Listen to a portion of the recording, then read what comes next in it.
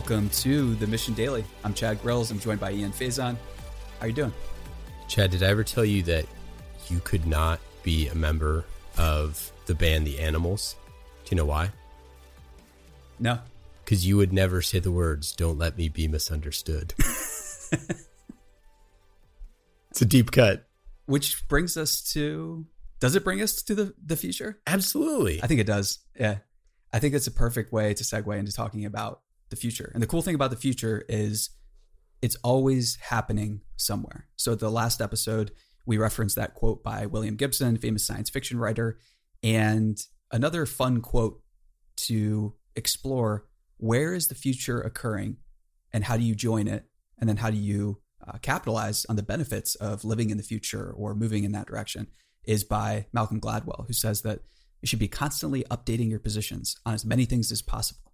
And if you don't contradict yourself on a regular basis, then you're not thinking. You know what he's saying? What's that?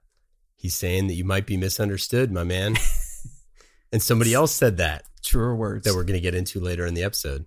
So that quote is really, really helpful to help us reach the future and kind of get out there and put ourselves out there, because in order to find that frontier, we have to contradict ourselves. There's going to be a lot of false starts and stumbling and everything. But the future's out there, and it's definitely, not only is it accessible, I would say that those who are building it and living in it are desperate for others to join them. There's actually such a small number of people who are really involved in those industries that are trying to make, say, space mining or anything like that a reality, that when you get there, or when you really start to explore it, you're going to find that there really aren't that many people at all. So in today's episode, we're going to be framing some thoughts around how to find the future. And then in part 2 of this episode, which is going to air tomorrow, we are going to be talking about how to join said future. This links back to yesterday's episode where we were talking about the different career paths and the jobs that are going to be in the future, business developers, engineers, designers, and scientists. And we're going to kind of have an ongoing dialogue about this, about the future. I love it. And the challenge with trying to get to the frontier or the future, or find out what's happening before the opportunities have all been taken advantage of, is that it's really, really hard to do on your own.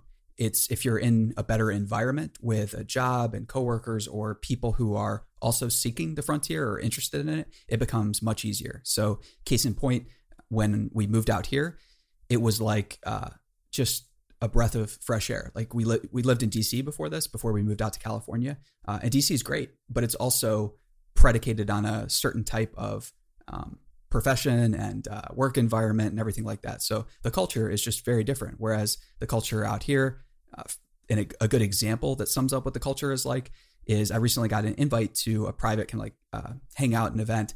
And I was laughing out loud when I was reading this, because partly feeling like I had snuck in, stupidest guy at the table type thing, but also like how cool is this? Like I finally got to the frontier. You always decades. Want to be the guy with the worst house on the nice street, right? Oh, definitely, yeah. Not a bad way to do it. But the invite basically said something like, we're excited that others are going to be joining us from the fields of synthetic biology, advanced propulsion technology, including nuclear, ion, and antimatter thrust, to machine learning, augmented reality, robotics, gaming, and cryptography. So that's just a quick, we quickly skated over these massive fields that are going to just increasingly dominate our economy. That's the example of the future that's going on right now. And you don't have to be a scientist. You don't have to have those credentials, the old credentials that we were talking about, because everyone in those fields right now needs trustworthy, hardworking people. And that's where it gets exciting, because all these fields are growing at such a rate where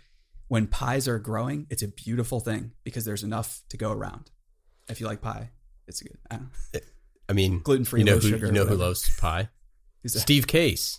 Actually, I don't know if he does, but so like why we're talking about this summed up in a great quote from Steve Case. He said, during the past 3 decades, startups in the United States have created nearly 40 million American jobs, all of the net job creation in the country over that period. All of it. I'm a bit nerdy, but I'm right there with you. So I zero in on the fact where he says all of it.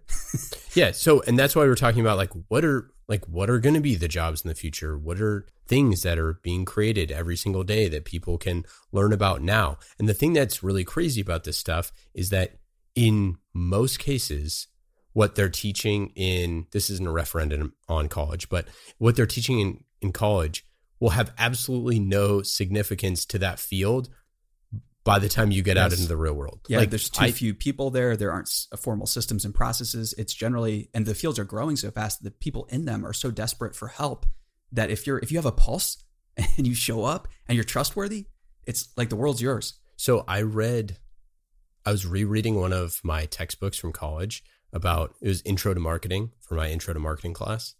I reread it, like it was just sitting on my shelf the other day, so I was flipping through it. You got to figure, how could you have a marketing book in 2018 that has Facebook and Google sophistication and like 80% or over 80% of the entire marketing spend in America is spent on Google and Facebook? So in 2008 earlier, 2004, when this marketing book was written, neither of those things were even close to that big of a player. So how can you stay relevant? Well, there's a lot of things that you can do to stay relevant for the jobs in the future economy. Definitely. And I think that it's important to, if you're thinking about getting into a field, a good test to propose and just think about yourself, but a way to judge the field is, is it anti-technological? So is it a field that an industry or a group of people that doesn't really value new solutions because everyone is rewarded for signaling that work is being done, or basically like playing games, pretending that they're doing work, or how many meetings they're taking? Yes. Yeah. So everybody, that when you see it and when you are inside of it, you definitely can feel that type of bureaucratic, stale environment where the pie is slowly shrinking and everyone involved in that environment is kind of anxious and stressed out. And everybody basically can see the writing on the wall, although for many years they might not want to admit it, that the pie is either shrinking or it's becoming increasingly hard to figure out how to divide it up. And that's why growth and new frontiers is so important, because zero-sum games are not fun to play. They're generally horrible. So the rate at which we can create new games and new industries that are more voluntary and offer bigger frontiers for people to go in and, get that proverbial homestead on the frontier for a couple cents or whatever, the better that society is going to be. So Eric Ries said that the way that, I'm paraphrasing, so I don't remember the actual quote. It's a direct quote. How dare you? Yeah. The speed of innovation of a company is defined by how quickly ideas can move from like the bottom to the top and back down. It's like, think about how easy it would be to get an idea from like, the lowest private in the army to like the highest generals, like really long. Think of, unless you have a whistle. Yeah. Right. Or any other type of organization. If you're so far removed from the idea spreading, then how could you possibly be innovative? Yeah. That's a good way to look at the anti-technological companies. And that's a great way for people to think about this, is like a test to pose to the organization. Man. Yeah. No, that's really, really solid. So wherever you're at right now, like, how's that test work? Is it? So, and if you're a CEO or if you're a C-level executive, yeah, go think of an idea that you want executed and go give it to one of your lowest entry-level employees. Definitely. And see how quickly it gets to you. Yeah. So for all the CEOs, VCs, and folks like that are listening, yeah, just pose this challenge, or maybe do a bit of A/B and testing, where you see if can you insert an idea in a new organization, or maybe you can have your portfolio CEOs run this experiment. So I want to get to we have this really killer quote that we're going to dive deep into in a second, but I have a quick aside. You know what was the best show ever? And they might still be on. Undercover Boss, where they'd take the CEOs and they would put it. That is like brilliant. The most useful. What one of the most useful shows in business. It's so great. Yeah. That's just anyways. I digress. Yeah. No, we'll get back to it. We'll definitely get back to that. That's it. I'm very interested in, as you know, shows. But people who are, I'll bring this around. People like executives and leaders that are, I should say leaders that are technological, are going to want to pursue things where ideas can flow faster, where they know it's the ground truth of what's going on. Yeah. And that's why they're creating technologies that will change things. And when we say technologies, by the way, we're not just talking like code. There's many different types of technologies that are out there. But I mean, obviously code is in everything now. Anything that helps you do more with less. So it might be a way that you greet people that encounter your organization or yourself, because the first couple seconds you meet someone are generally pretty important, and it's good to practice these things, because if you create a new way to present yourself, it might make people like you a little bit more. If you're working in retail at the front of a store and you greet people in different ways, and one of those ways gets people to laugh or something like that, that's a form of technology. It's allowing you to do more with less. It's changing the user experience that user has when they go into the store. So that's, technology isn't just, smartphone. Okay, so we're going to finish this episode, the last few minutes here, just breaking apart an epic quote from Emerson. Yes, this is how you find the frontier, for sure. Strap in, because we're going on a journey together. It's not super long, but we want to discuss each part of this in sequence. First portion of the quote is something that you might have heard pretty regularly, or maybe you've not. But the rest of the quote is what conveniently gets left out when most people just cite the first quote. Fun side note: did you know Seth Godin rereads Self-Reliance every single year by Emerson? No, that's great. Yeah, it's a great book. It's actually the first book that he published as part of the Domino Project, where he was trying to start a publishing company. Oh, no kidding. Or I guess it was like his second publishing company or something. But he, acquired I've the never rights read to that it. book. What's it called? Self-Reliance. It's a series of essays on self-reliance. It's invaluable. Could we get how quickly could we do like an Emerson, like a whole dive episode into his? So when we wrap up the Find Your Mission series that we're doing right now, we'll start to dive into those one big topic type shows, and let's add Emerson to the list. Yeah. So Sweet. pure Americana. Okay, let's get into it. Let's start the quote. A foolish consistency is the hobgoblin of little minds, adored by little statesmen and philosophers and divines. I feel like he meant for this to rhyme. He did. I think so.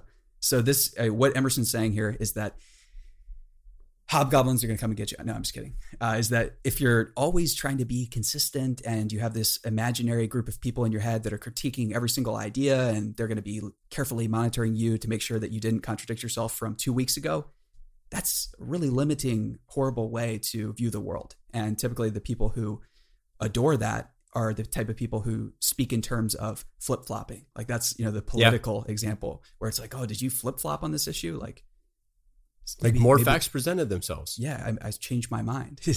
Like changing your mind is a beautiful, beautiful thing. And the type of people that adore consistency are the type of people that you should run from. The people that will prevent you from finding the frontier and finding where things are being done, where there's more opportunity instead of less. Counterpoint. Shoot. I feel like we're in the golden age of like hot takes and talking head BS and stuff like that. So when we're saying, I guess this isn't a counterpoint because I'm explaining it, but the counterpoint to this would be that, well, people are just putting out hot takes right and left just to get people's reaction. They're not actually standing behind those things. They're just saying that to get like clicks and whatever else it is, to be like sensationalism. So how do you draw the line? That is a counterpoint. It's a great point, because that's a way right now to kind of like signal that work is being done in a lot of these fields. So whether it's journalism or something like that, it's kind of sad to see, because I think that not trying to be callous, but maybe I am. With journalism especially, you have a lot of people that are signaling that they are contrarian by just disagreeing with people or being outraged. And it's just a very simple way to show that I'm all about foolish consistency again and again. Or if you say something I disagree with, I'm just going to point to something that's, outrageous or something you said that should get you fired type thing. That's going to go away. This is a very, very temporary thing that only exists. We'll talk about in another episode, but it basically only exists because the internet has 4 protocol layers, and the 5th protocol layer that's coming. Shout out to Naval Ravikant for his amazing essay about the 5th protocol. But that is what's going to stop a lot of the silliness online and create some new type of incentives where foolish consistency type folks and all the hobgoblins aren't going to have as much room to play. So sorry, hobgoblins. Next part of the quote. With consistency, a great soul has simply nothing to do. He or she may well concern themselves with his shadow on the wall, or their shadow. Speak what you think now in hard words, and tomorrow, speak what tomorrow thinks in hard words again, though it may contradict everything you said today. So you shall be sure to be misunderstood. So a good example of this, or I'm making up an example. So I hope it's good. I hope you like it. So you know the book Remote? Yeah. By Basecamp, formerly 37 Signals, Jason Fry. Jason Fry, thank you. DHH. So he wrote this book called Remote, which is all about remote work and all these different things. It's a great book. An example of this thing, I think it's very widely, now it's kind of embraced, but I think it was pretty misunderstood early on.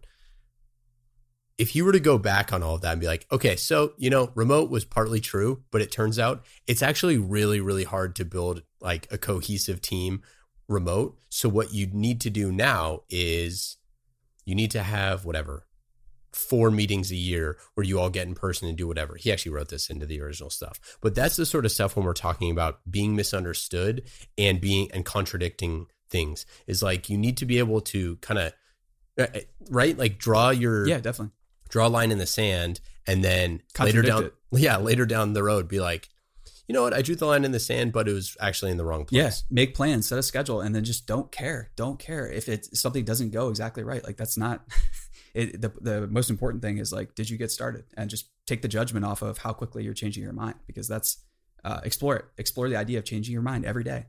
I tweeted at Jason Lemkin the other day because he was posting about basically the idea that back in like the early 2000s, outsourcing was really popular. And then it was like, oh, outsourcing is actually not a good thing for your team. And then it was like, oh, remote work is super popular. And now in person is starting to be. It's starting to be popular. But the idea is like, it's not that it's like remote work is great. Like, the mission as a distributed team, but the idea that remote work is great with the caveat that it presents 1,000 other leadership challenges that nobody else has been prepared for. So to be the counter, the thing that would be misunderstood in this, and this is why I'm using this example, is what if you could be more efficient with your entire team spread around the world at different times, at different hours, and different that, and you didn't have any meetings, and you didn't have any of that. That's a pretty radical thought.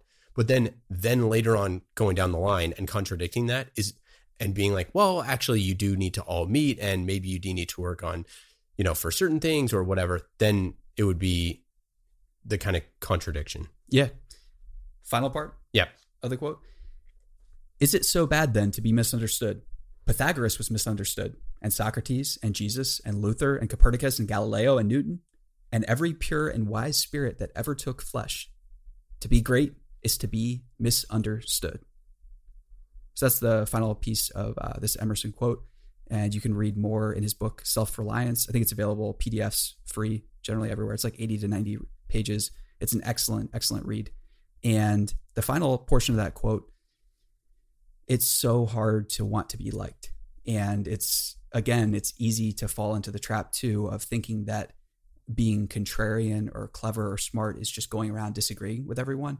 That middle path is much more, it's a fine balance to pursue basically, because you don't want to get yourself misunderstood to the point where you get burned at the stake. That's not the goal here. The goal is to not become a scapegoat. The goal is to escape those who might persecute you because you have experienced the future, or you are dreaming up or working on the future. You want to escape that fate, but at the same time, you want to be prepared for it. And this is why I said at the beginning that you were like, you could not be in the band The Animals, who wrote the song Don't Let Me Be Misunderstood, because there's times in life where you just have to be misunderstood. Are they still around right now? Because now I feel like this is like a challenge. Are you telling me that I can't get in? No, you can't. I should fight to it. Oh man, this is. I don't think. I don't know if they are still around. If we had the rights to the song, please believe we would play the outro of "Oh Lord, please don't let me be misunderstood." In part 2, we're going to be discussing more about these specific industries and some very tactical ways to get involved that anybody listening can apply. And if you're already in the future in these industries, I think that this is going to be really valuable for you to lay out a path to others and your friends and your family that you want to have come join you. But the bottom line is trust yourself. Don't have a foolish consistency type complex. And the frontier and secrets exist. And if that didn't feel like we were in the future yet, we are. We are. And we're going to be talking about it more next episode. Come join us.